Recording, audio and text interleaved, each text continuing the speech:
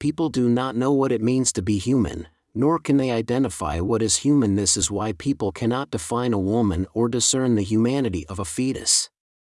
Unfortunately, the solution is not a definition. The problem goes deeper than that.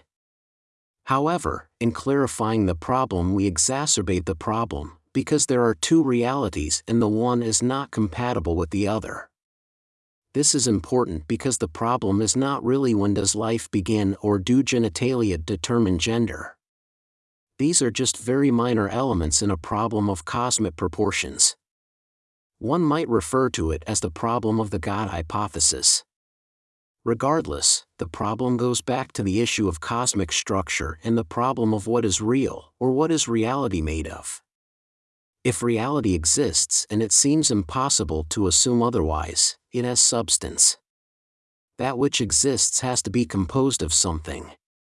Now, conventional wisdom tells us reality is composed of physical matter, but if we ask what physical matter is, no one knows. We know our bodes, supposedly composed of physical matter, register the impacts of physical existence on the senses of our body, and these impressions are confirmed to be real by equipment created to mimic the senses of the body. But all of this objective confirmation of physical reality does not actually tell us what physical reality is composed of. This was a far less of a problem before we had the technical means to observe the building blocks of reality, because when we looked there was nothing there. The impressions are all there is. Physical forces have no substance, they simply have force. An electron has an electric charge, but in fact the electrical charge is the electron. There is no physical thing with a charge, there is the charge and that is the thing, and there is nothing else, that is the electron. This may seem to be as far away from questions about transgenderism as one can get. But it is the age-old belief that where there is smoke there must be fire that has taken us into an intellectual dead end. In reality, the smoke is the word, and the word is just noise without the information it points to. But information does not have substance. We see the smoke and assume there is a fire, but the perception is the information. However, the vast majority of people not only believe that where there is smoke there must be fire, but that where there is smoke there has to be something that is smoke. In short, people have been convinced that the body has substance and that things with substance impact our five senses. We can forgive our ancestors for assuming everything is physical. A Neolithic hunter would hit his hand and feel the impact. He would point out a game animal in the distance and his fellow hunters would acknowledge what they see. The world seemed real to primitive minds, but they had no way of knowing how empty space actually was. But what is force but resistance from an opposing force? Inertia is unopposed force or unresisted force. Weight or mass is resistance to a state of rest. Having weight means the force attempts to maintain inertial velocity. But weight is nothing but one force impeding another. There is nothing substantial that humans can confirm or substantiate.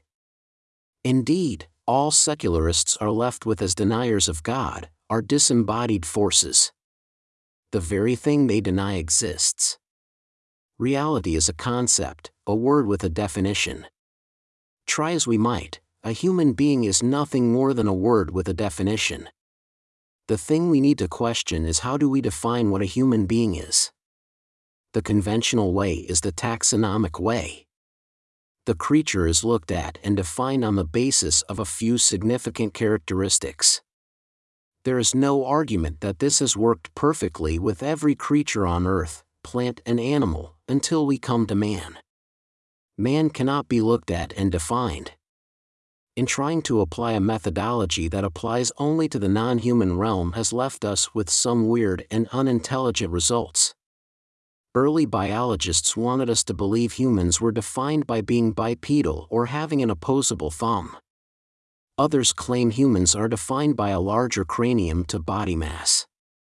The obvious and often repeated problems with these definitions need not concern us. The problem is these things have nothing to do with what it means to be human. A human is not as other creatures because we are pastoralists. We have a duty to care for the planet. This is not selfless. In truth, the planet, as a physical entity, is not designed for natural man. We have to civilize, and in so doing we have to domesticate the planet. We need to process nature to make more compatible with human life. In one sense, we cannot be fully human if we are not engaged in the process of adapting the earth to human life, but it is truer to say we are inhuman if we impede or actively oppose this activity. This negative preparation of earth for human life is called freeloading or parasitism. It is not only inhuman, it is distinctly evil. Humans care for the planet, but this is not a generalized care. We each have a role in being stewards of the earth. The process itself is called working in faith. Humans need to work in faith to produce a desirable outcome. No person can create civilization. Even if we are highly skilled, no one has the time or expertise to do everything that needs to be done. So, we are forced by circumstance to specialize. But this can be done only in an environment in which we trust one another. Freeloading does not just harm the process of economic development and add costs onto the process, it causes us to distrust one another, it causes division. Diversity for the sake of diversity is destructive of humanity. There needs to be a thread that holds the system together, and that thread is the faith we have in one another. Without that, we have exponentially worsening division. To be human is to be caring both in the environmental sense and the relational sense, but without faith we cannot get close enough to others to express relational care, and without this, our stewardship is in danger of becoming anti-human and parasitic. Humans are pastoralists. We are people who care about others and the planet in order that it can care for us. We are defined by the values we create for the community we pastor. Because ultimately a human is not defined in the singular but by the plurality of a network. Our humanity is bound up in the identity of the people whom we have a relationship with. In biblical terms, this is the church. It is not wrong to define humans as the creature that is bound in and by a church. It is as a church that we live in faith. It is as church that we pastor a jurisdiction and express our stewardship of our part of the planet. It is as a church we bind one another. It is as a church that we best express our humanity.